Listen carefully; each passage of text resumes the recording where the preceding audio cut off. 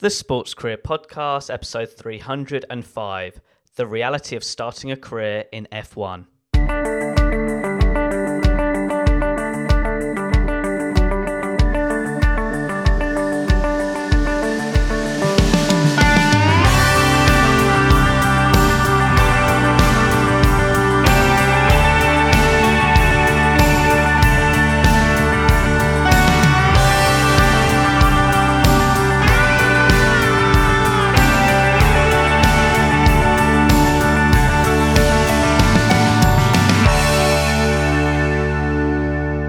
Hello, Sports Achiever, and thank you for tuning in to another episode of the Sports Career Podcast. Can I just say, this is the final episode of Season 7. So, if you are a loyal listener, I am truly thankful for your support over this year and over the last 7 years. If this is the first time you're tuning in, welcome. I hope this podcast serves you well with regards to your sports career development. But most importantly, there are 300 more that can support you right now with regards to what you want to do in the sports industry. And finally, I wish you all, your family, an amazing Christmas and New Year. And the show will be back on Season 8 in January. But we're not done yet. As always, my goal each week is to provide you a special guest who's an expert in a particular sector in the sports industry, especially if you have an interest with regards to working in events, but in particular F1. I hope today's episode can support your sports career development, interests, and needs.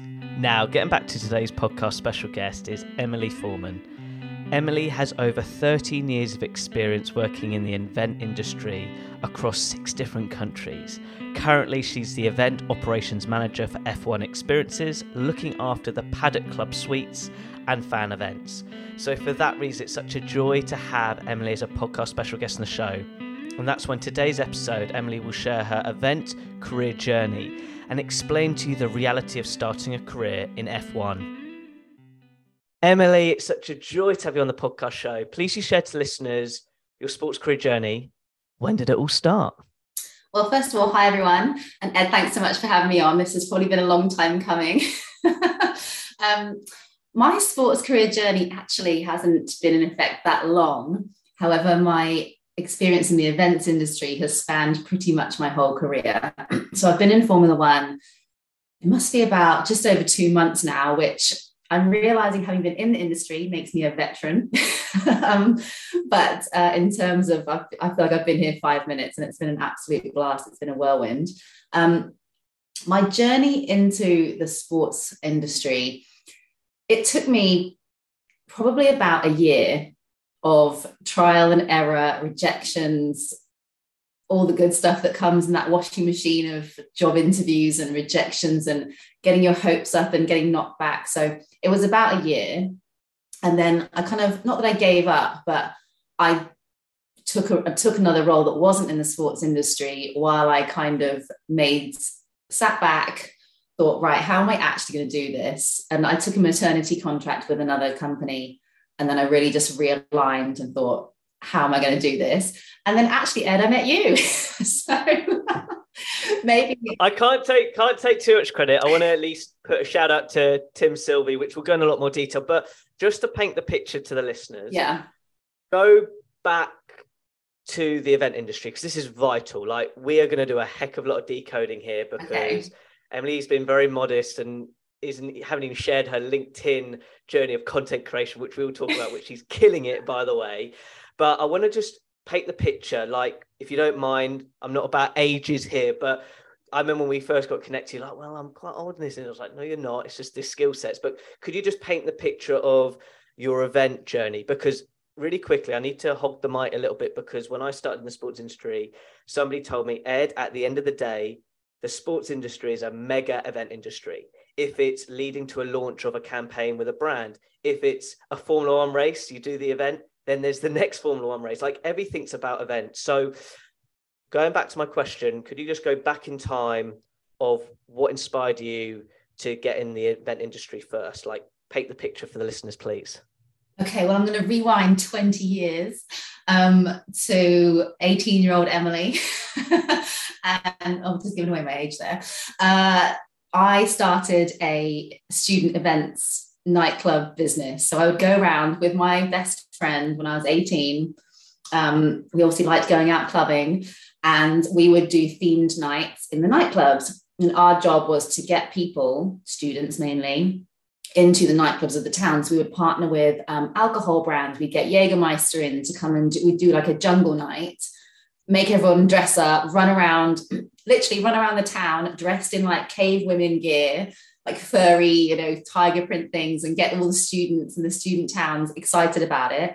They would then come to the towns, the nightclubs, we'd organize the security, get like the Jägermeister people in and get them to do shots, and the bar would take the money. The bar would take the money on the bar. We'd pay for security, and then we'd take the money on the door.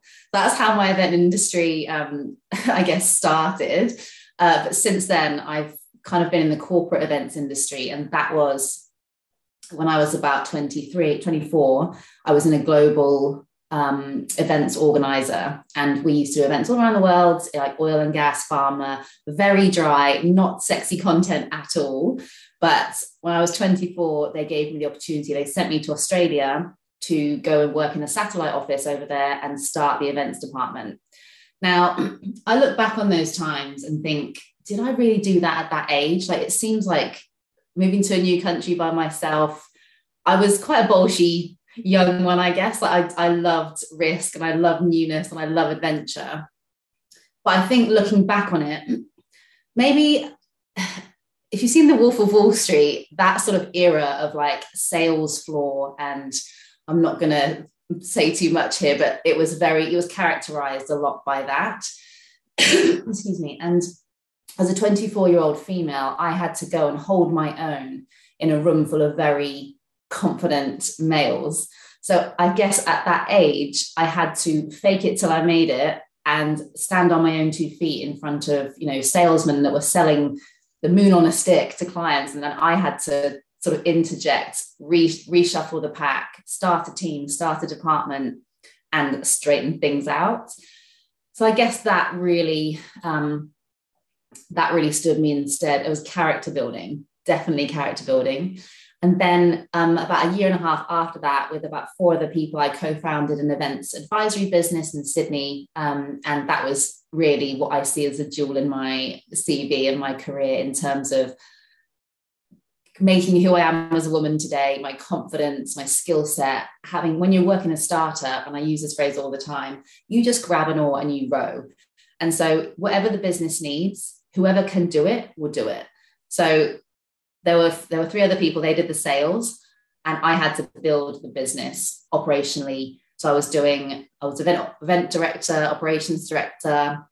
I looked after HR. I looked after the company guidelines, budgeting, forecasting, looking after sponsorships, sourcing venues, and then, sales. And so I really feel like that 7 years in that business really helped me tap into each part of a business. Every business has cogs and moving parts, and that's what makes everything up business so special. But having had experience from a young age, and I think I was about maybe 26 at this time, I thought I was on top of the world. I was like, I could not believe I was in Sydney living my dream life. And yeah, I think that really stood me in good stead to properly hone in on my event industry skills. Yeah, I think my career really grew from there. And because I held quite a high position in the company at a relatively young age, and my confidence was just very high, not in an arrogant way, but I know right now, if you put me on anywhere on the planet, I could run a world-class event for you. And I know that because I've had that experience, there's not much you can throw at me if I'm running an event that will make me really sweat and I sort of crumble and break. There's been a few moments in my career with different kinds of events, but yeah, I think that confidence piece is really key. Let's tap into that a lot more. Let's unpeel this onion, because let's be honest, where you're currently working, it's high pressured. If you wouldn't mind just explaining your role now, because it relates to all the skills, we'll tap into the skills, but let's stick to the confidence.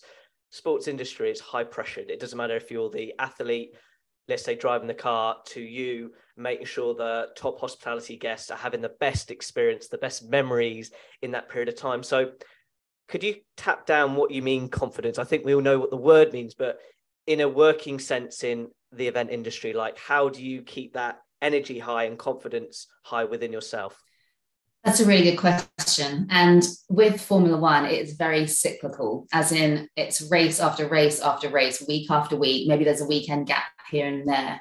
But to be honest, every event industry has its nuances. So I've worked corporate, I've worked in the cruise industry, I've now worked in Formula One. And to a certain degree, there's a lot of the same key skills that you need. And that's why I've been able to bounce from industry to industry within the same event cloak, I guess. So just going back one, we're in the cruise industry that I was in prior to Formula One. I just launched the largest cruise ship on the planet, having never been in the cruise industry before. And I think the reason I was able to do that and there obviously a steep learning curve, and that was probably more pressure, and this is why I'm bringing it up, that was more pressure than what I feel in Formula One, because of the volume of work and the time frame I was given. So that was very stressful. Lots of late nights, maybe a few tears involved. But in Formula One, it's very fast paced. You plug in, you plug out of each race, and it's on to the next. So you have to be really on top of all of your parts of the jigsaw puzzle, because let's be real, this is a circus. It goes from country to country to country. Everyone plugs in, runs around and does their thing, plugs out, and we move on to the next one. So in terms of how I keep my confidence high, I just rely on my key skills. And actually, at the end of the day, and this is going to sound a bit cheesy, but I know that I'm a nice human and people relate to nice humans. And so when you're working in the hospitality industry, which is, Formula One has their hospitality suites in the Paddock Club, which is, I'll come on to what I do in a minute. You're just meeting people and you are creating experiences for them. You are connecting with them. And people from all walks of life come into the Paddock Club, but they all want one thing. They want that experience for them. They want that moment. They want to watch the cars start on the grid. They want that. It's an experience and it's a feeling. And so my job is to deliver that feeling for them and help create that experience when they get there. So let's do a fun case study. What are the patterns of similarity from when you were rocking it in the nightclubs experience to the Caribbean cruise and F1? So just to paint the picture for a listener, go, okay, I'm young to this. I can relate to the club experience, like the fundamentals. Then the Caribbean experience, which is non-sport related, but certainly was a stepping stone, and you starting your own event business as well. Then working F1, like what are the patterns of similarity of skill sets or learning lessons as well in general from an event standpoint? Definitely the confidence piece is a big one. You need to be able to make decisions confidently. And even if I don't know the answer, which sometimes I don't, but I know I have the confidence that I can figure it out. I know everything is figure outable. And coming back to your point on the common denominators of what it takes to be in this industry, I honestly think communication can solve anything. If you've got interdepartmental problems where like finance is annoyed at marketing, so they've spent too much money, or there's a bit of friction within departments, communication can solve that. When you're on site in front of clients and someone's upset about something they might not have been delivered or they thought they'd been promised, communication solves that. And honestly, communication is the key, in my opinion, the key to business. There's nothing supersedes it, I think. I don't know, what do you think? Of course, like without a doubt, communication is a fundamental aspect. I think even in particular when there's high pressure, and that was going to lead to my next point of, I bet you with the club night experience or building those parties with students to the Caribbean, you said there was pressure, and F1 there's pressure, like communication key. But how about the fundamentals? Did you have deadlines with the team? Building a good team culture, like that must be vital as well to run an event, because I've done a few now and we've exchanged WhatsApp messages going, I get it now, like things do not work out when you're actually in the moment. And I just want you to share on that point, because events isn't something where you can have the greatest plan, but when you deliver it, it's not as what's on the piece of paper, for example. So just going to the fundamentals of events, like to give people like guidelines, is there sort of like a blueprint internally you have? Because you said a big statement going, I could be in any country and do a great work event. You must have your own blueprint of fundamentals so you're prepared to deliver the best experience or the best event. Yeah, and having built businesses in the past from scratch in the event industry, and also on the flip side, having come into teams that don't have a lot of structure, I know the importance of having, and it sounds really silly, but literally a task to-do list. And having been in the industry, and you only know this with experience, the sort of key areas, so you've got like food and beverage, guest experience, operational aspects, marketing, on-site tasks. You have to have some sort of reference points that you need to tick things off and make sure that each of those areas has been thought about, considered, planned properly, communicated. There's no point you planning something if you're not communicating it to the venue or your team. So communication is really key. And sometimes, especially in Formula One, because it's so fast paced and you've got teams here and teams plugging in and someone's flying straight here and another team will join them here, you've got to communicate. Because if I've set up the Paddock Club, which is what the area I look after in my Formula One journey at the moment, the hospitality suite, if I'm actually not on site, so I wasn't on site in Mexico last week, but some of my team were, I need to communicate to them. And, we've had team meetings and stuff, so that's kind of alleviates that. But I would need to communicate, right, I've asked this person to put these frames on this wall in this suite, and those graphics are going on those frames for the marketing. That is the communication level. You need to be so clear. Plans, diagrams. I'm a big picture person. I'm always like pointing arrows to things on pictures, like move this TV from this pillar to this pillar. I like that clarity, that crystal clarity, so nobody can interpret it wrong and there's no communication error on my part when I'm communicating what I need to happen.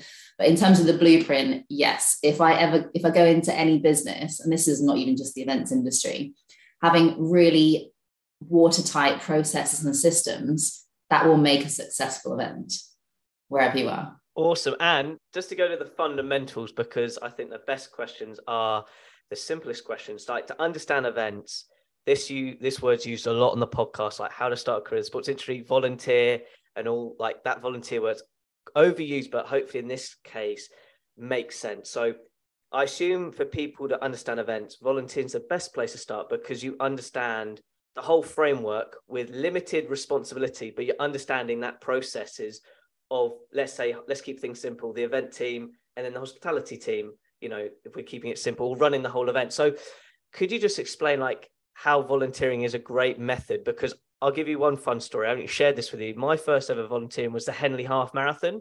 And I started as a normal steward. And then 3 years later, I was a head steward. Because I knew what the steward job was, over the years, I could then delegate or communicate what needed to be done. But if you put me as a head steward year one, I'd have no idea what I'd be doing. And that's where events makes mistakes. So I share this simple one because I think running events or mass participation events are a great way to get your foot in the door compared to like the F1 experience you're doing, which is the elite of the elite. So could you just share like that side of things of getting your foot in the door? Like volunteering is a really good avenue to start to get that real experience.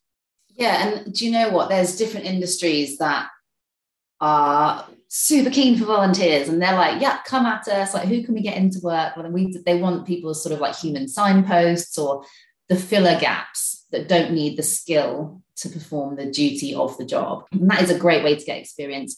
Not only does it increase confidence, it increases your contact within the industry. And for those contacts, it increases their trust in you that you've seen what needs to be done. They don't have to go over this a million times and you kind of have some sort of confidence in yourself that you know what you're doing on the event.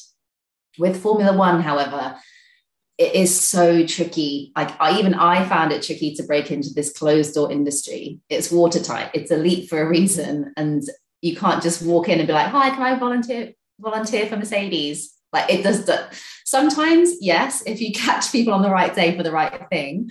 But I think what this industry values is persistence.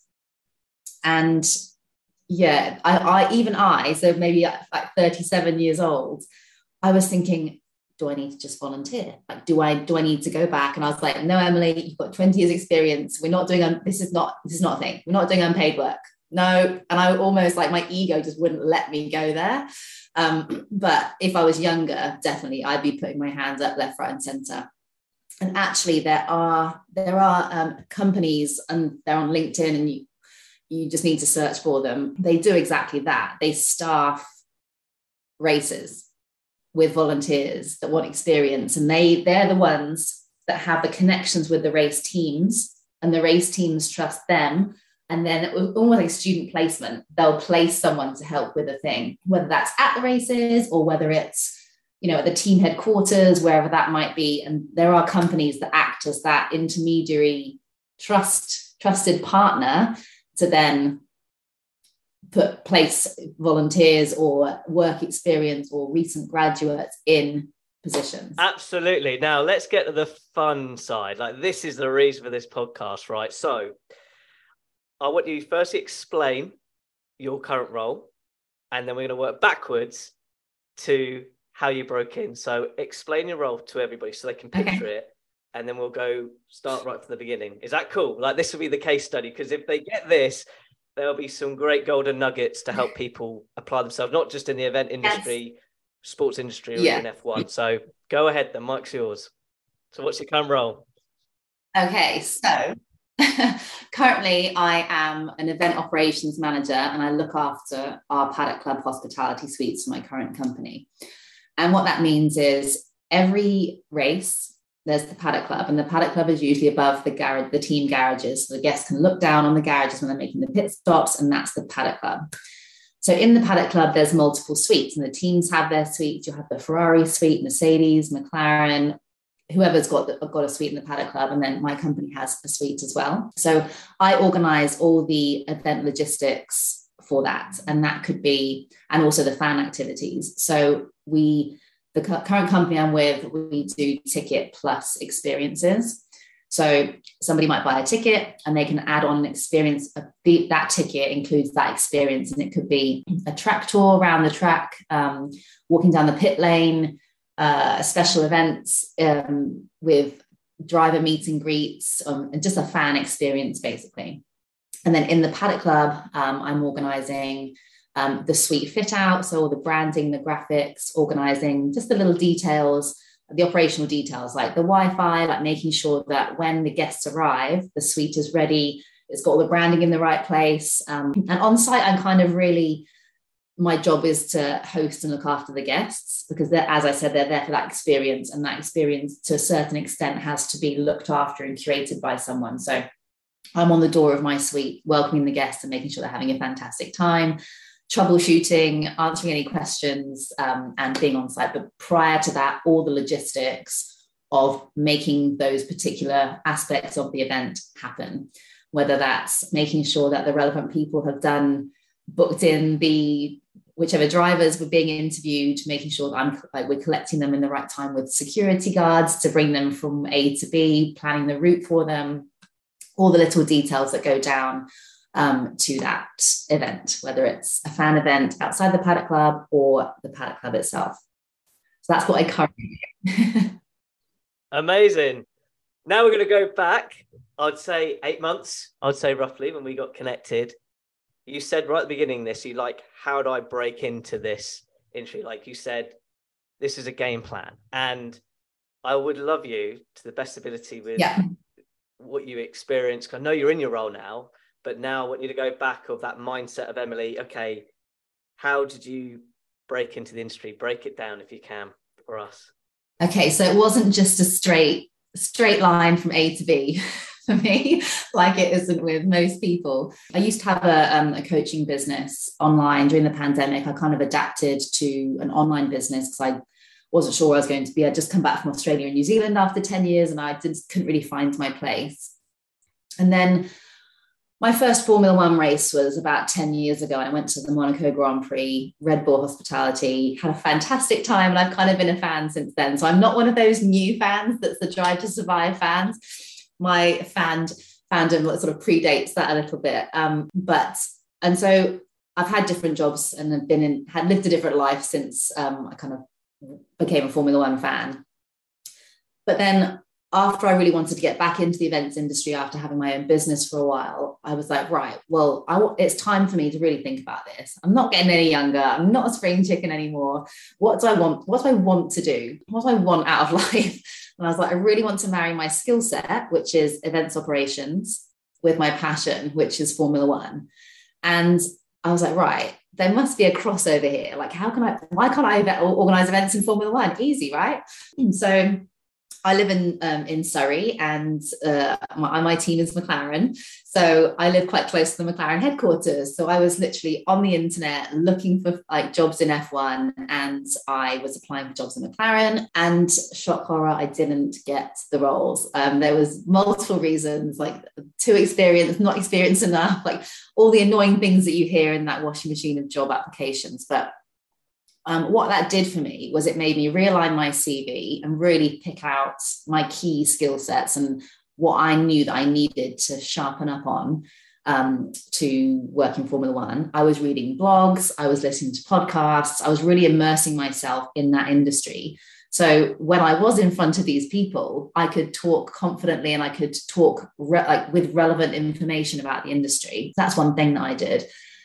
But then after lots of rejections, and my most common rejection was, Emily, your CV looks great. We love you as a person, but you haven't got any experience in Formula One. And I was just like, how has it been like nearly 20 years of me having event experience, but I don't have enough experience for that thing? And my mind just wouldn't accept it. I was like, this is unacceptable to me. And that fire in me was what made me not give up. And so I did actually take another role because it was kind of, I wasn't getting the roles that I wanted, and I wasn't going to settle for something that I didn't want to do. And I'd been offered, quite a low salary on some jobs. And I was like, you know what, I can't settle. If I'm gonna make this move, it has to be right for me. And so that's when, at my age and my experience level, I wasn't going to take the volunteering roles or the lower paid jobs that were underneath my skill set. I had to sort of stick firm in my confidence on my abilities. And that's when I took a job in the cruise industry, a maternity cover, just while I carried on my journey. And then I wasn't having the best time in the cruise industry. So I was like, right, it's time again. I'm ready to go. I was like ramping up the gears, like I'm doing it this time. And that's when I actually stumbled across your podcast on LinkedIn. You were interviewing Tim Sylvie about, I think the title was, what attributes or what characteristics do you need to work in Formula One? And I was like, right, time to put the blinkers on again. Like, let's go, let's do this. I need to immerse myself in all the things that I need to skill up. Right, I need to learn from other people. What characteristics do I need? Maybe I don't have them. Like, am I missing a trick here? Do the research, get involved. That's when I could have. I listened to your podcast, and it was just really easy to digest. Like, you guys are both so relatable. And this sounds so cheesy. I realized this as it was about to come out of my mouth, but I almost felt like I knew that I was going to be friends with you guys. Like, I just felt that relatability. Straight after that podcast, I found Tim on LinkedIn. I sent him a voice note and introduced myself and said what I was trying to do. And then literally I messaged you, and I think it was on a lunch break during my cruise. We're going to break this down. I'm going to give you the reality here. I've got the LinkedIn message, but carry on. I'm going to give you my side, because I think it's important, because I've got my viewpoint at that period of time and to see where you are. So I hope the listeners can picture the current state. So carry on. So you listen to the podcast. I don't need more praise, by the way, nor does Tim, but I think this is important components of immersion yourself into it. So carry on. So you reached out to Tim, or do you want me to take control of what happened next? Up to you. I'll give you the decision. I'll lay the scene. I reached out to Tim. We started a conversation on LinkedIn with him, and I reached out in quite an authentic way. I feel I wasn't sort of help me, like you need to help me, but I did say, like, what can I help you with anything? I want to tap into your skill set. Can you tap into mine, kind of thing? Like, how can I help you? I was very aware that I don't like to go on LinkedIn and just take things from people. Like, I know that I'm just Joe Blogs from down the street, but I might be able to offer somebody some help somewhere, sometime. So I went with that avenue, and Tim and I jumped on a call like maybe like a week later or something when his schedule permitted, and we had a great chat, and he offered me some great insights. But then at the same time, it was one lunchtime, and I just messaged you, and I was like, "Oh, hi Ed, I just listened to your pod." I can't even remember what I sent you, but I listened to your podcast. Let me take control, because I'll go through what happened. So I'm going to give you the honest truth. When Tim's podcast came out, I always look at my data of the likes and stuff, like curiosity, and you're one of them. You actually like that video clip of Tim's, because he actually, as much as he's an F1, he's got really good sponsorship experience. Like, if you can understand sponsorship in F1, it's a real good skill to learn. So what happened was, I'm going to actually give you what happened, because actually I did the first message. So what happened was, my LinkedIn strategy is, when people connect with me, the first I do, I go on their profile, check them out. And with Emily, what was fascinating was, which this was the connection point, nothing related to F1, was you actually help people with burnout. And I've experienced it a couple of times. And I'm like, cool. And I'm like, well, I'm intrigued of what she does with the services. Nothing to F1. And this was the first message. Okay, I'm going to read it out because I think it's really authentic. I went, "Hey, Emily, thanks for your LinkedIn request. It's great to be connected with you on this platform. Hope life and work is treating you well, and have an awesome rest of the day. P.S. Went on your awesome LinkedIn profile, and I love how you aim to help people with burnout, which I've experienced myself. It's not fun.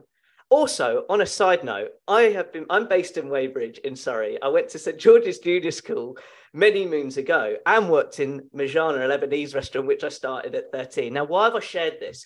I've shared this because, like you, I started the conversation then going, services, it was curiosity. And then later on, honestly, this is the same day, we exchanged some audio messages, and I went, "Look, do you want to jump on a call?" So we jumped on a call on LinkedIn, and you're in this really dark room at the time. You called it like your dungeon.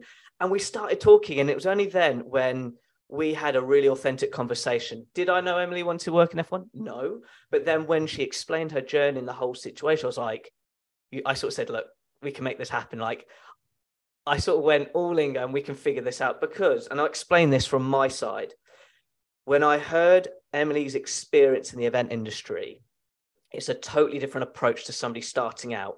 There was no way, and I agree with your statement earlier, that I don't think it's ego. I think it's more you're standing up to your confidence. But I'm so glad you said, like, you drew the line of that you weren't going to volunteer due to experience. If you have no experience and you can't perform that activity, then your ego's talking too much to think, if you've got zero experience and expected to work in F1, you haven't done any reps of any life experience of events. So when I heard this from Emily, I said, this can happen. I said, I'll be honest, I don't know how.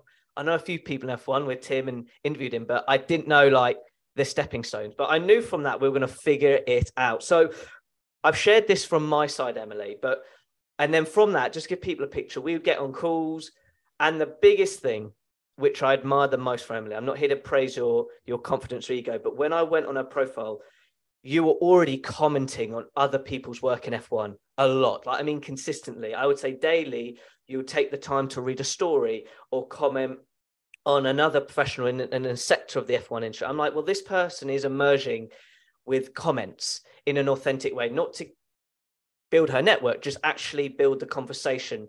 And I think that's important. It's one tip I share with anybody. If you want to work in a certain industry, you've got to comment on other people's work who are just a few steps ahead of you. And that's where you build the real authentic network. So that's my side of the story. I'm going to now jump it back to you of you applying yourself. There's one element I do want to add, but I think from what I've said, would there anything you would like to elaborate for the listener of that network piece? Because that's what that period was before you applied yourself in the industry. So Mike's yours. Yeah, definitely. And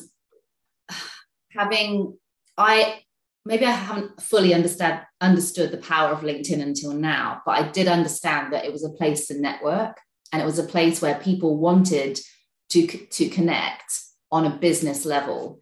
And I'm here looking for a business job in a certain industry.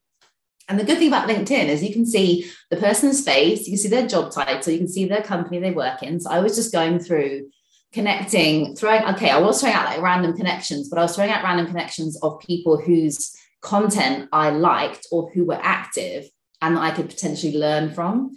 So I was reading people's blog posts. I was going through their CVs thinking, right, how long have they been in the industry? What sort of things are they doing? What job titles are available? And the one thing I learned in that period of time was Formula One is, and I know it's a buzzword now and everyone likes the fastest growing sport and it's cool, it's trending.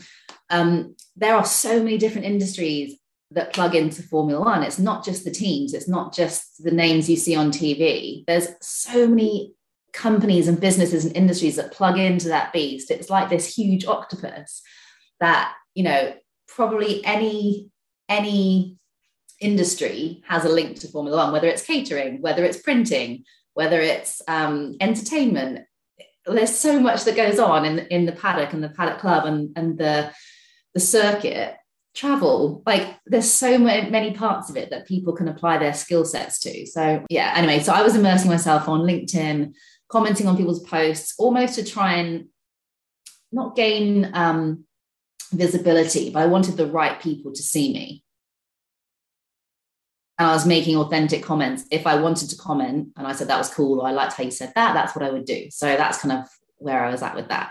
And one thing which I think was vital with the conversation you had, because this isn't just the role you're currently doing, but actually you love how sport can give back. Could you talk about your nephew with Daniel Ricciardo? Like, because I think for me, that was the real passion of why you wanted to work in F1. Could you just share that story? Because I think this is vital, because that was a component that I think, got it written here, you didn't want to give up on your journey actually working in the industry. So could you share this little story? I think it's important and meaningful as well. Yeah, so unfortunately, about 2 years ago, my 15-year-old nephew was diagnosed with a rare form of cancer. And that kind of like really like shook my family. And he's in Australia, so we were in England. So it's very difficult to sort of connect and help and support when your family's going through such a big thing. And one of the things that we used to connect on was Formula One. And so we'd send memes to each other and like on Instagram and voice notes. And, you know, when I was very, very close to them when I lived in Australia, like logistically, like down the road. And from being so far away, that was a thing that connected us. And it was just a really special connection that we would talk about. We would watch, send memes to each other. And so he had this special type of cancer during COVID. So that made things even harder, going into hospital, not having allowed to have any visitors, having to be locked down in isolation because of immunity and chemo and all that sort of stuff. So it was really not even only was it extremely difficult in a normal circumstance of going through cancer, with the COVID stuff on top, it was so isolating and so lonely. Only one adult allowed to being in the room like at the same time, so that, you know, my brother and sister had to take turns, and my brother and sister-in-law had to take turns in being in the room and then doing doctor's visits, and it was just really awful. And so my family sort of jumped into action, as anyone's would, and I was like, how can I do something that's going to keep his momentum and spirits up? Like, you know, mum got a letter from David Attenborough, some friends got some Australian cricket like stars to send him videos and stuff. And I was like, well, he loves Formula One. I literally just went on Google and I was like, contact Lewis Hamilton. Sounds ridiculous. Contact Lewis Hamilton, contact Daniel Ricciardo, contact Charles Leclerc. And like, lo and behold, I just went through the rabbit warren of email addresses and calling people. And I managed to get some like personalized videos from a few of the drivers. And actually one day I was driving somewhere and I had my maps up, like following the route somewhere I was driving. And an email popped up and I just glanced at it and it said Zoom call with Lewis Ham. And I was like, oh, I pulled over. And I literally was like shaking. I was like, oh my God, I can't believe it. And Lewis Hamilton had invited him on a Zoom call the next day before the Jeddah race last year. And I think from then, like Daniel Ricciardo sent a video, Charles Leclerc sent a video, Lewis Hamilton had an hour Zoom call with just 4 of them, which just blows my mind. But it was those instances of seeing this uplifting spirit. On Christmas Day, Daniel Ricciardo sent him, or his team sent him, a box of stuff. And it was just those really low moments that were lifted and elevated by somebody in that industry, in that sport, that meant so much to him. And it made me feel good that I was able to do it. The dark times that he was going through, it lifted his spirits and gave him something to get excited about when times were pretty dark. There were a few to anyone who's been through something similar and their families. It's this ripple effect. It's a whole bunch of people that are affected by this. And that was when I kind of realized the power of this sport. And it can be any sport. Say if you're a tennis fan or you're a basketball fan, but for me, I liked Formula One. He liked Formula One. I was able to create experiences within Formula One. And that's why I was like, this is what I want to do. I want to create meaningful moments in motorsport, like to help people get through tough times and to have that experience and elevate their experience. So that kind of got my cogs turning. And then I started to dig away at the industry. So yeah. So everybody, that was the hook from the call we had. That's why I had to bring it up. But I was like, we're going to make this happen. And yeah, but I want to, if you wouldn't mind, just share some tips now, because we had phone calls backwards and forwards. We went, Ed, done some applications, waiting now. And I'm just a firm believer on this. I'm all about creating opportunities. That's what keeps me motivated, but not like worried about rejection. But I always think now, the unknown period, which I'm going to explain, is the period of when you send an application and you're waiting. That is where the stress happens. That is that moment I call the unknown period, that when we start getting a bit shaky. So, but if there wasn't an unknown period, I think recruitment process would be a lot smoother. So, but it's just part of the game. It's part of the process. So could you just share honestly how you coped with that unknown period? Because you're reaching out to different people. I have to shout out Tim again, because I know you had great conversations with him, which he made some connections too. I need to be authentic to the listener. When you build relationships, and Tim nicely took the time to connect with his network, it makes things more promising for people, but it doesn't work all the time. But when you build that know, like, and trust with networking, things happen. So could you just share, reflecting how you dealt with that unknown period, and I mean CV applications, interviews, preparing, and following up, that sort of 3 categories? It's brutal. There's no other word. It's brutal. It's frustrating. It's brutal. It can knock your confidence if you don't stay mentally strong with it. Every rejection is just a redirection. I was trying to really tap into that, like, it's not meant to be. It wouldn't have given me what I wanted. And now, hindsight, true. But I remember I really wanted to work with McLaren, and I literally was back and forth with them for about 3 months, 4 months. And that's a long time. That's like a quarter of a year. And it just was misaligning and back and forth. We want you, we're not sure. And I was just like, oh, it was so frustrating. But again, I've built friendships from that process. Whenever I've gone into an interview with someone, I always make sure I follow up, keep the door open. And now I'm still talking to people who have interviewed me in the past, because I know they're in the industry. They're now coming to me some of the times to help them build partnerships with my current company. And it's just, if you don't get a job from it, you should at least come away with a connection or a friend. I'm really like hot on that. You should never burn any bridges and be like, oh, well, you didn't want me and blah, blah. There's a reason for it. And there's a reason you didn't get the job. There's a reason. Either it's for your benefit, for their benefit, and usually it works out for the best. So that interview process, you've got to stay mentally strong. And how I kept pushing through is every day I was doing something. Every day I was applying for it. I was finding at least 2 roles, applying for 2 roles, have my spreadsheet, have I applied, linked to the job role online, kept checking back in, following up. When you, this is one thing a friend actually taught me, who kind of used to work in recruitment. When you do apply for something online, rather than just spray and pray, firing off your CV, and on LinkedIn, there's an easy apply, which I just don't know what to say about that, because there's no easy application. There's always something else that goes along with it. Once you've applied, you are a faceless human to them. They don't know who you are. There's probably a robot, an algorithm that's reading your CV before it even gets through a filtering process to a human. And what my friend told me to do was, after you've applied for every job, you call up, you call the HQ, you get the HR department's number, or the person, if they're listed on LinkedIn, you say, can I speak to Joe Blogs? And then they'll put you through to somebody. And you say, oh, hi, my name's Emily. I've just applied for the blah, blah, blah role on LinkedIn. I'm really excited about it. I just want to check that you got my application. And you following up, and sometimes they're like, oh no, let me just have a look. And then your name is then on their mind. So when they find your application, you've bothered to follow up, that you actually really want this job, and you're not just firing away random applications. You're excited, you've called to find out, your name is on their mind and their lips probably. So that really helped me. And it also, it shows, I don't know, it just shows a bit more intent behind what you're doing. Mm-hmm. I was going to say commitment to applying. Absolutely. And last one, because it's one of the best ones I've had as well, the follow-up.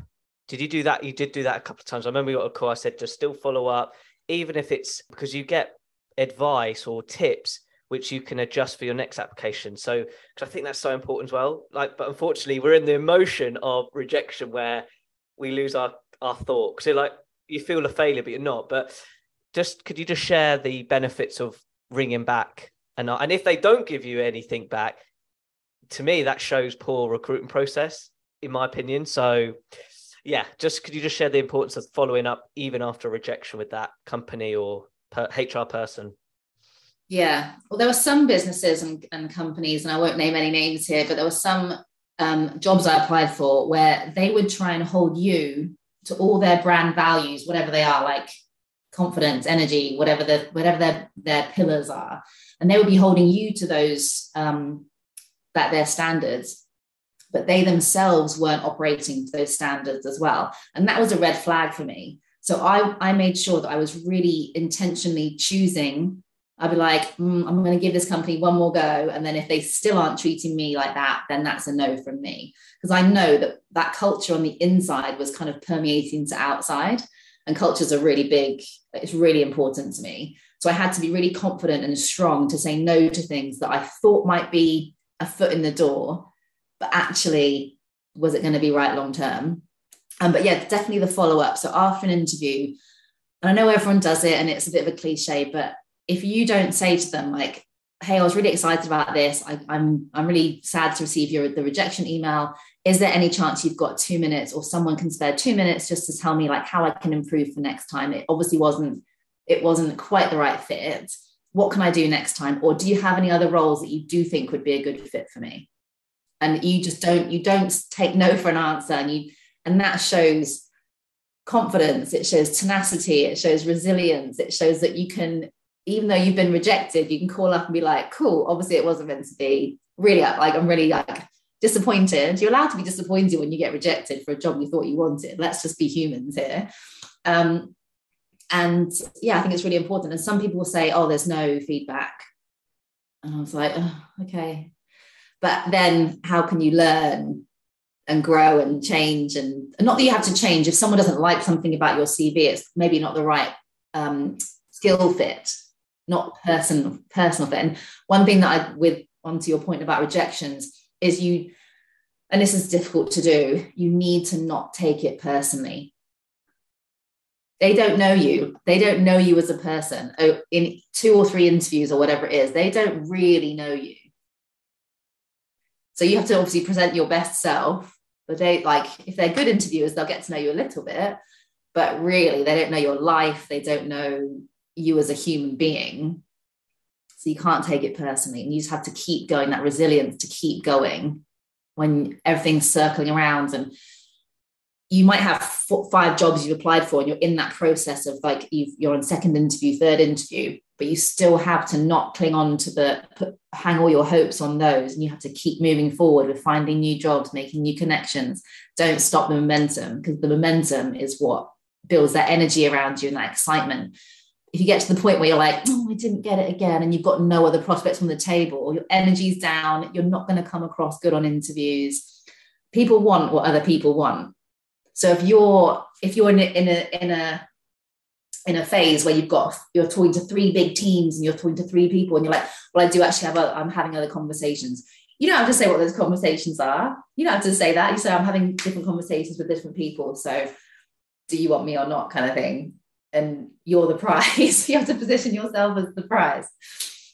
I've got a big smile because I'm loving what I'm hearing. And it's one reason why I always messaged you. Like, and we always jumped on quick calls. I'm not here trying to get credit, but that was the exact feeling, or why I got on those calls, the momentum. Like, it doesn't matter if you're trying to create an opportunity, trying to get the certain role.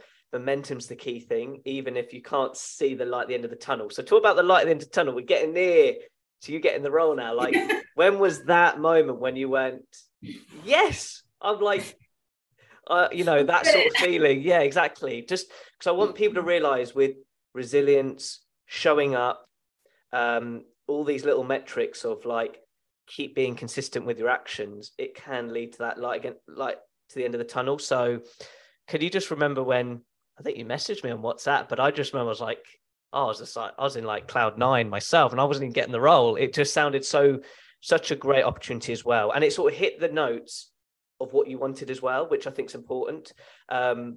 So just explain this part, and then we can go to what you're currently doing, but in a more practical sense. Yeah, well, I do think we probably need to rewind back into the whole washing machine of job interviews. When I think what you really helped me with was tarting up my LinkedIn shop window. So let's not skip that part, because that is something that I've continued, and it is a big part of like my personal brand now. But in terms of being authentic online, positioning yourself as a thought leader in your industry, alluding to the industry you want to be in. As you said, there was nothing of that Formula One on my LinkedIn page. Then we redid you helped me rewrite my bio. You helped me just reposition myself. And then when I was commenting, they would look at my thing and see some like Formula One cars or some tips or whatever it was. I had to sort of put on like a racing hat for a bit, even though I didn't have any experience in the industry. I wanted to show people, yes, I did have experience in the event industry, and I like Formula One, and this is how I'm tying them together. And that really increased my confidence, because I do know my stuff. I do know what I'm talking about in events. And I know that even though Formula One's a closed door industry, and I had to prove that prove to them that I needed to have some experience in Formula One, I needed them to see that I actually didn't need it, and they should want me anyway from my experience. So it was kind of bolstering that personal brand. So when I was going for interviews or I was connecting with the right people, they were seeing something that was relevant, and they were seeing a person that could fit into their industry and into their business and into their that like plug into that lifestyle. So that was really important, and the consistency. Can I give my perspective? Yeah. Okay, because I think this is a case study. You're getting like the gems here, everybody, if you're listening in. So at the time when you clicked on Emily's profile picture, it would see like Emily coaching burnout as the banner, and that was where there was confusion. I'm like, you're commenting so much on F1, but somebody clicks who's that person who wrote the content. So I was like, and even me, like my first message, it wasn't in line. So there wasn't alignment, there wasn't the story, and there wasn't that first impression. So this is what I did. And you laugh because we never had it perfect, but Emily loves these sort of this certain hat. Like, it's just her personal brand hat, which is meaningful. So at the time it was her image and this hat and then coaching business. I was like, look, have that image, but just put a Formula One car behind. So we just literally did that. Like, was it the most prettiest image? No, but it did what it said on the tin. I said, I'm not going to get a graphic designer, just get a Formula One car and I actually gave you a rough copy anyway. I was like, do something like this. And then you did your own because you like your sort of look, and that's cool. Then we did the bio area where it's like explaining who Emily was. And I said, look, go the events route, say your experience. So this was the cool thing. Quote me right here if what I say wrong. But you said, I've got 10 years of experience and I've worked in events in 6 different countries. I went, that is Formula One in a nutshell. Like, how many events a year? Quickly, how many in a circuit? There's 24 next year. 24 next season.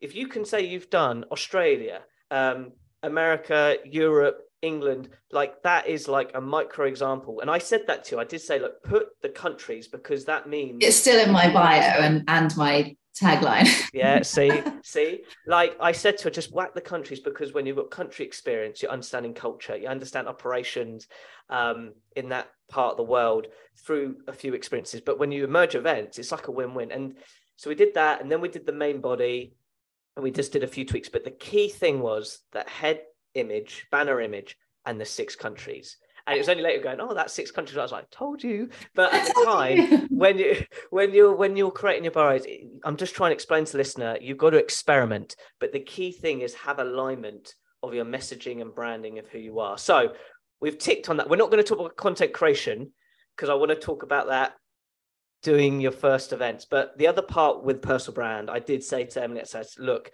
you're going to create some sort of content. So we went, do you want to do a podcast? Do you want to do a blog?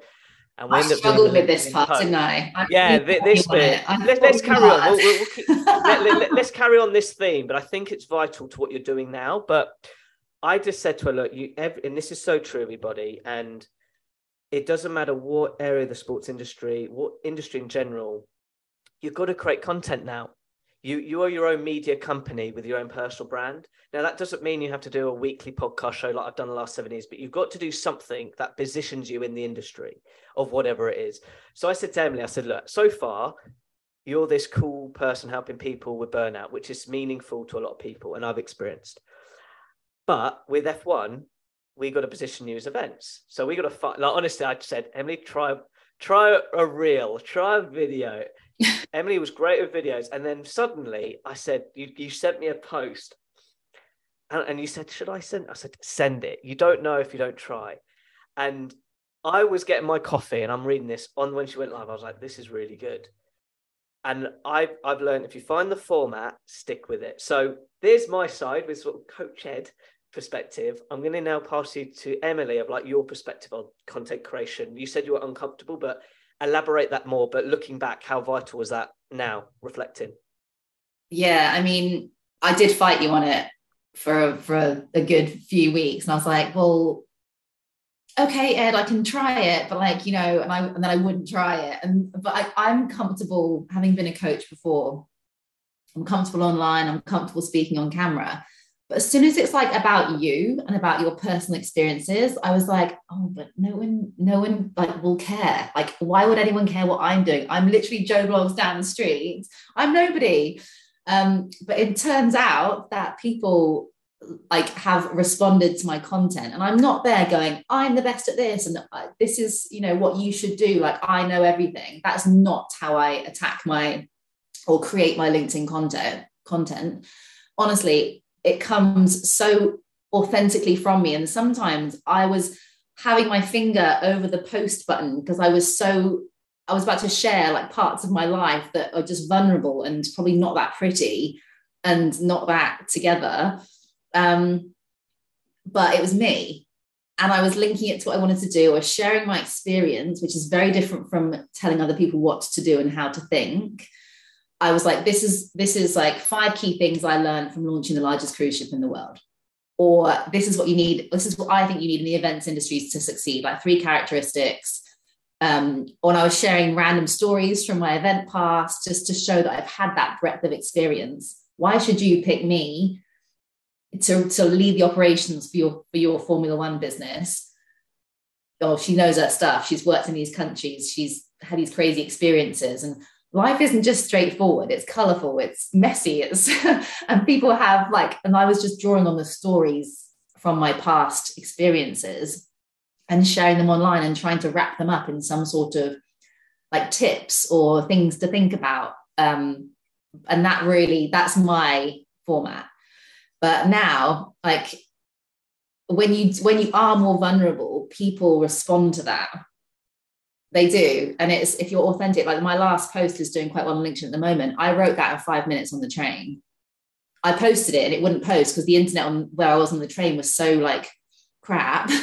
I got home, couldn't see it because it wouldn't load. And then I got home and it was like blowing up. And I was like, oh my God, like. We're going to go through numbers now. Sorry to interrupt, but firstly, when we got the format right with Emma, and she just said, Ed, this is natural to me. I said, good, just stick with the natural. Like for me, I'm a different animal with this microphone in front of my face. I really am. It's just my jam. But when the first one, I was like, yeah, there's something good here. Even me, it was catching my attention with a good headline. I think is the key number 1 tip. And then it was the third one, which you said to me, this is blown up. And I'm going to say 73,000 impressions. And I'm like, what? And I'm like, and what I did with Emily, this is really, I'm being strategic here. Every one of the first 10, I would always comment meaningfully just to get the the fire going, because with any content, doesn't matter if it's LinkedIn, Instagram, Twitter, it doesn't matter the platform, you've got to give it a kickstart. And then I sort of, but now I don't even have to bother. Like the last post, everybody, 322,976 impressions and 125 comments. It was the comments that impressed me the most. But I was like, I said, Emily, you've got to give me tips now. But what I'm trying to share here, this isn't, can I just be time out here for the listener? This isn't about Emily's success or gloating on numbers. I'm just trying to explain the power of positioning yourself with content. I want to get like hat on, because if you go, Ed, I've done 3 posts and I haven't got 73,000. I'll be honest, my podcast, I think the most I've had is 25,000 on certain aspects of my podcast show. So don't think if you do this tomorrow, it will happen tomorrow. It doesn't work like that. But what's key is, which I'm proud of Emily, is one is the consistency, which I had to get that get going, which you could explain why it's important. But 2, also having the belief to believe in your content and share it to the world. So Emily, I'm going to give you back the mic on 1, consistency, and 2, you've shared the vulnerability bit already, but I think please just emphasize that, because I think that's your USP of positioning yourself now as a leader in the event industry now than you were before we got connected. Yeah, I think tapping into the power of storytelling is really key. And I was sat there going like, well, I don't have a story to tell. Like, who the hell is interested in little old me and my life? Like, boring. No one cares. I'm not under the illusion anyone cares about me. And for me, it's not about metrics, likes, vanity metrics. Honestly, it's about eyeballs on my career on LinkedIn, which is my chosen social media. And so one of my first posts, and like there is an art to sort of creating attention and scroll stopping headlines. Haven't cracked it yet. Sometimes I do, sometimes I don't. Not a guru on this at all. But when it works, it works. And so I think one of my posts was something around dating apps. And I was like, I've deleted my dating apps. And it's not because I found a partner. And my message behind that was, I've got this thing that I coined as like racehorse mode. When you want something bad enough, you put on the blinkers like a racehorse, you silence the distractions from outside. You're not looking to the side. Racehorses are trained to go forward and only see forward. So if you take away Instagram, Facebook, all the distractions, dating apps, that was like a time vampire for me. I was like, I said to LinkedIn, and this is kind of the vulnerability side of this, I was like, I want a job in Formula One. I'm putting on my blinkers, everyone, and I'm getting this job in Formula One. And even though I hadn't had it yet, and I hadn't got it, and I hadn't even made any real strides in the industry, I put myself out there and I was like, oh crap, I've got to do this now. I've told everyone. And then that was quite a high performing post. And that got me messaged. That was the one. That was the one. That was the 73,000. And for me, it was a story around like my dating life, that I was actually focusing on my career, limiting the distractions, getting rid of the time vampire apps and the scrolling, because this is what I wanted. And I wasn't going to stop at anything until I got it. And I think people who have followed my journey on LinkedIn, this is what, maybe 6 months worth of content. They've watched my journey. And there's something about like supporting the underdog. I don't know. People like to follow that kind of thing. And I was sort of sharing my story. You can go on my LinkedIn profile and have a look at my posts, but I was being unapologetically and authentically me, and not afraid to tell everyone, I want this thing, but I haven't got it yet. And I could have, at that point in time, I had no idea where I was going to land. I could have fallen flat on my face and had to eat some humble pie and take a job somewhere else, but I didn't. I put myself out there, and I was so focused on what I wanted and how I was going to get it. I knew there was a belief and a fire in me that nothing could derail me, because I had the right skill set and the right attitude, and I was going to do it. And that part of that ego point was like, right, well, I said I'm going to do it. I'm going to do it now. I can't not do this. And that gave me even more reason and fire, plus all the other reasons why I wanted to get into the industry. So yeah, definitely fully believe in content creation. And also I saw a post saying only 1% of LinkedIn users are content creators on LinkedIn. And I was like, well, how easy to step into the 1% of anything, like start creating content on LinkedIn. Now I can say I'm a 1%er. Like, do you know what I mean? So, woo. Whoop, whoop. No, this is what it's all about, and that's why I was so keen to have Emily. Like, but I had to find the right time because I'm like, no, I want to enjoy the process. So, could you then now share? So we've explained. Just explain really quickly, just to polish off this part. You getting the role, you saying yes to this role. Just can you just remember when you just put the gauntlet, going yes for this position? I've reached your Everest, I call it. You've got to what you wanted. So just to cap this off, so to the audience or listeners. Yeah, so I actually went for a couple of roles in the company. I didn't get the one I wanted, and so for me, that euphoria of getting a job was shrouded in disappointment because it wasn't the role that I wanted. But I'm happy to have landed where I've landed because I've got the experience and I've seen behind the curtain. I've seen behind the curtain. And I think when people tell me, I want to work in Formula One, I'm a massive fan, I was like, that's not going to cut it.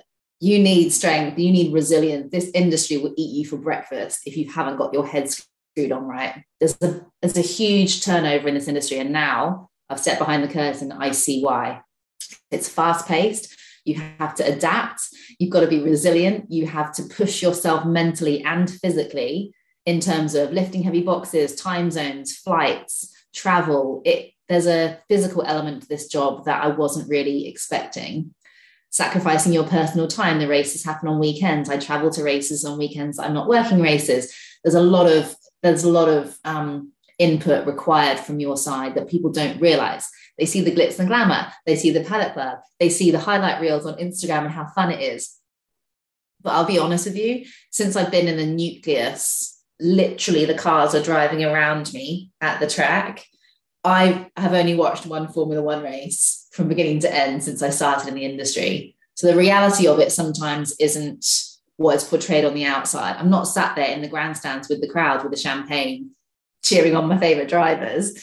I'm working. I'm putting out fires. I'm dealing with guests and making sure that they're having a good time. So there is, two sides to every coin, I guess. So just on the side of fulfillment, have you had periods, and I mean this, it's probably felt like 30 seconds when you're working away, where you're seeing the podium finishes, or you see pundits literally a couple of feet away analysing the race, where you go, wow, I've done it. Like, I think this is important because if you don't have those magic moments internally, you won't have the energy to stay in this industry long, because it's all about our energy level. So I'm just wondering, did you have any moments of like pinching your skin stuff where you go, wow, I'm actually here? Oh, yeah, I've definitely had a few. So just to list a couple, with one of our packages, we take the guests who have bought this certain package down to the podium celebration after the race. They can be under the champagne spray and be, where like all your Netflix characters are with the TVs and the teams and stuff. And it was a very cool experience. And I had to take them down there and make sure they leave as well, because they all try and run off into the paddock and escape. But I got to be there when Max won the world title, the Singapore night race under the podium. Just like a few weekends ago, I was in the suite next to Shaquille O'Neal, who was doing a DJ set, and he was sort of like not very far away from me, and I was watching the crowds, and it was, you get different vantage points that not many people are able to get, or have experiences and not many people are able to see in their lifetime. One time I was just in the paddock waiting for one of the appearances I was taking up with security. I was by myself and I saw someone walking towards me, and I was like, I recognize that guy. And I wasn't even thinking about it. It was dark, it was late at night, and it was Daniel Ricciardo. And I was like, before I'd even realized what I was saying, I was like, oh, hi. And because I'd said hi, he came over and said hi, and it was just the two of us.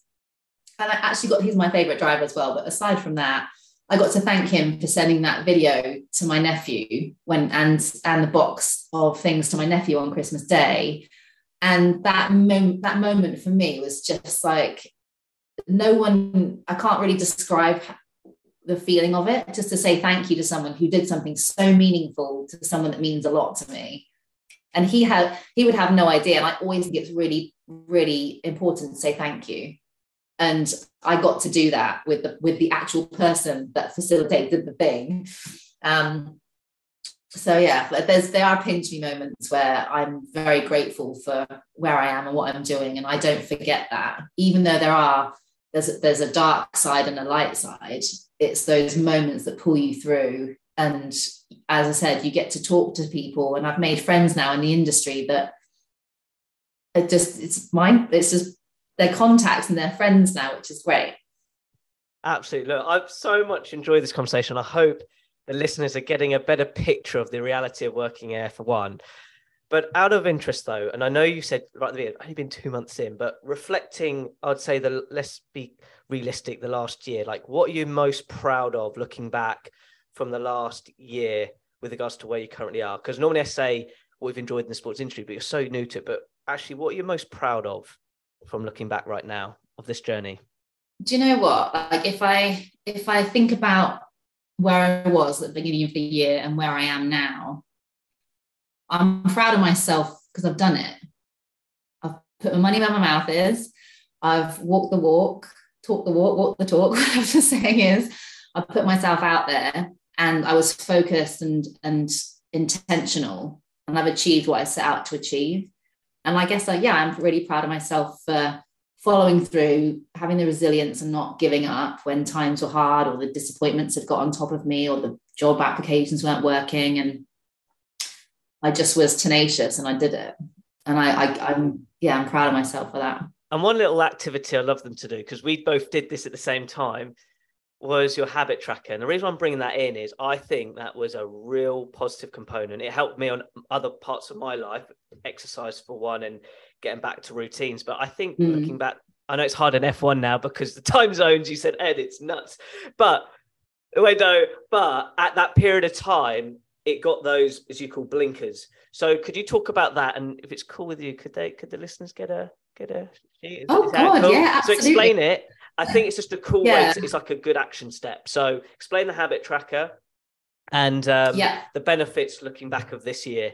Absolutely. Okay, so context is in my old coaching business, I used to really tap into healthy habits and consistency. And that was one of the things that I think pushes people forward in any area of life. And so I created a habit tracker, and there are lots of them out there, but mine it's printable, just on one sheet. You can do it for a month. And the reason why I think these are so helpful is just the mere act of tracking a habit makes you want to do it more, which drives consistency. And B, the data doesn't lie. I think a lot of people get upset about the results they didn't get from the work they didn't do, but they can't track it. So if I'm staring at a sheet of the ticks and the crosses every day of the things that I want to do to build where I want to go, and they're not like big things, they're just micro habits, and they're just shifting things in your life that are changing your trajectory to point you to where you want to go. Only 3 or 4 things, but it could be like waking up at 7 o'clock, or making sure you do 10 minutes meditation, or going to the gym, or whatever the thing is that is going to get you to where you want to be. It's lights at 11. Sorry, that was the one we both had. Lights out at 11, not scrolling until like midnight, and actually getting proper sleep. And Ed and I connected on this, and we were sort of keeping each other accountable for our habits. And then at the end of the month, we were like sending pictures of our habit trackers. Ed didn't do so well on some months, everybody. but nor did I. And it just shows that it just gives you a reality snapshot. And you can actually get that. I think there's a link on my LinkedIn bio, and it's just my newsletter. So yeah, you can just download them for free. But that really focused me. And that, I think people who like structure and need structure, that really like helps them focus. And if whatever you want to do, so if it's make one new authentic connection on LinkedIn a day, put that as a tracking item, and then you do it, or apply for 2 jobs. You can say if you have or haven't done it. So I really believe that when you're in a tough moment of your life where there's a lot of uncertainty around you, especially during job interview, that whole palaver, if you can focus and you can get a structure in place for yourself, that will really keep your mind in check. It keeps your focus going. And that's what I find. Even I used it to help me get through my divorce, like really tricky periods in my life. It focuses me and it gives me a new energy and a new direction forward. So yeah, I'm all about the habit trackers. I need to actually restart them. Absolutely. So look, I had to put that in because I think looking back at the whole process, that was a key component, and it was fun at the same time. Yeah. Where at the end of the month, we take the mickey at each other if we didn't. We're accountable for the next month ahead. But as always, I like to finish with an inspirational question. And Emily's provided bags of stories, examples, components of working F1. But if you had to knuckle it down, what 3 real skills now? I'm going to stick to the skill element of like starting a career in F1. Like, I really want to break it down to a listener. They've got the journey of yours, but if you had to put it into skill sets which they can improve on after listening to this, like what would they be? Well, just thinking back on my journey, the key things, I guess, that confidence piece. And even for people that aren't confident or don't identify as confident, you need to change that story for yourself, and you need to dig deep and find that belief. Because I used to say to everyone, oh, I'm shy. And it was my thing. I'm like, oh, yeah, but I'm shy. And I'm not shy. I'm actually really confident.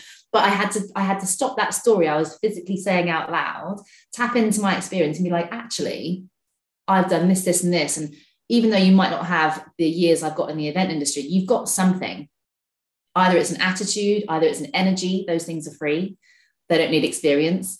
You got to tap into what you're confident in about yourself, and you need to share that authentically, because that is your personal brand, and that's definitely what's helped me move forward in the industry. I think the resilience and the tenacity to move forward regardless. Just because someone didn't want me, and there are quite a few people that didn't want me in their businesses, cool, I'll go and find someone that does want me. And it's that resilience and that adaptability to keep moving forward in times of uncertainty and adversity. And then what would I say the last skill would be? I do think in this industry, you need to be adaptable. If you're rigid, and if you have a certain, if you think in your head it's going to be a certain way and it doesn't manifest like that, you're going to struggle. The event industry in itself, you need to be adaptable. Things will come up. There were things that happened in Mexico with the team when I wasn't there last week, and they had to adapt. The freight didn't turn up. Just didn't turn up. All the things we need for our event weren't there, and they had to adapt. So you need to be adaptable in your approach, whether that's job interviews, actual running events on site, your personality and your character, like how you portray yourself. You need to be adaptable to the things that are going to come at you, because there will be things that come at you. So those are my 3 things. They're amazing. So just to clarify, it's confidence, resilience, and adaptability. Yes. Hope people are taking notes. Emily, out of interest, how can people interact with you online? Like, where is the best place to go? Well, LinkedIn is my only choice. Well, yeah, LinkedIn is my chosen social media. I love it, but I love building a community on there. So definitely connect with me on LinkedIn. And there's the link on the top of my my bio to my habit trackers if you're interested in grabbing those. So yeah, LinkedIn's the best way. That is great to all the listeners listening in. That LinkedIn link will be on my blog post with regards to this podcast. Emily, it's been such a joy chatting with you today. Thank you very much. Thank you so much for listening and having me on. Oh my goodness, what a phenomenal podcast chat with Emily. But actually, the first person I want to thank is you. Yes, you. Listening to this full podcast. I have to say, it's one of the longest. But if you are listening right now, it means I really admire you taking the time to elevate yourself, elevate your sports career development, because without a doubt, I hope now you've got a better understanding with regards to what it takes to start and pursue a career in F1. Honestly, there's so many learning lessons from this podcast. I myself will have to re-listen to it. But for me, what I enjoyed the most listening to Emily's journey is the self-belief. Without a doubt, it was so important. As much that she knew her own self-awareness of her strengths, she believed in herself with regards to her experience in the event industry, where she's put in the reps, maybe not sport-related, but they are so transferable. As I said right from the beginning, working in the sports industry is a mega event industry. So you're learning so many skills along the way. And then just to highlight a few aspects that were so important, just to really do some reminders, because there's so much in this podcast which you can decode and use as your blueprint getting into F1 in particular. And can I just say the motorsports industry, because F1's just one component of motorsports. There's other types of series, different types of races, different, there's motorcycles, the list goes on. I'm not really engine guy, or a motorhead as they say, but all I'm saying is don't just think of F1, think of motorsport as an industry in general. And finally, before I sort of decode some of the key points as sort of reminders or certain elements you should apply straight after listening to this, I actually want to take the thanks to Tim Sylvie again. He is a podcast special guest, but this whole podcast journey wouldn't be without his support to Emily, and just how things are done with authentic conversations when you're networking in the sports industry in general. So, Tim, if you're listening to this, I'm sending you the biggest positive fist pump. And for me, this is what I think is all about when helping people get in the industry. And you are such a leader in doing that. So I'm grateful. But here are just some reminders. Firstly, with regards to know what you want to do. Emily knew exactly that she wanted to apply her event from a skill set perspective, and then her passion F1. The second part is immersion yourself into that industry. For her, she was commenting on different LinkedIn posts, which I saw a lot of before connecting with Emily. The next thing is reading blog posts, joining newsletters, listening to podcasts like this. If you're doing that, you're doing that right now. The next step is to position yourself. Really position yourself exactly the area you want to work in with regards to F1, that component. It could be event industry, which is Emily, or it could be hospitality, it could be sponsorship, it could be sales. Position that with regards to who you are, what you want to do in the motorsport industry or F1 for this little example. The next thing is create content, sharing your experiences or sharing insights. And then you've got to apply yourself. Start conversations, build that network. And really that's the 4-step process, literally those steps, just to get the ball rolling of how to start. And then when you start building those conversations, when you start applying for real roles, that's where the real work begins. Without a doubt, it was a process with Emily and myself. We'll get on quick phone calls just to check in on her, just to keep the momentum going. Because that's the hardest part. As I said in this podcast chat, it's that unknown period of waiting for a response or receiving a rejection. That's where the confidence hits home. And that's one of the key learning lessons I've taken from this podcast, learning from Emily, is really protecting your confidence. I've said that a few times on this podcast show throughout the years, but it's a real example here with Emily's journey that she kept being resilient, but also protecting that confidence. So look, I hope you really enjoyed this podcast chat. This is the final podcast episode for season 7. There will be a season 8. And thank you so much for your support. But most importantly, with regards to this podcast, with those career tips right at the end from Emily, don't forget to be adaptable in who you are and what you want to do in the sports industry. Emily's done it. That means you can too. You just got to put yourself out there and make it happen. Now, as always, at the end of each podcast episode, I'd like to finish with an inspirational quote from my guest speaker. Emily said, "Get into racehorse mode. And when you want something bad enough, you put the blinkers on like a racehorse. Silence those distractions and focus on what you want and the direction you want to go."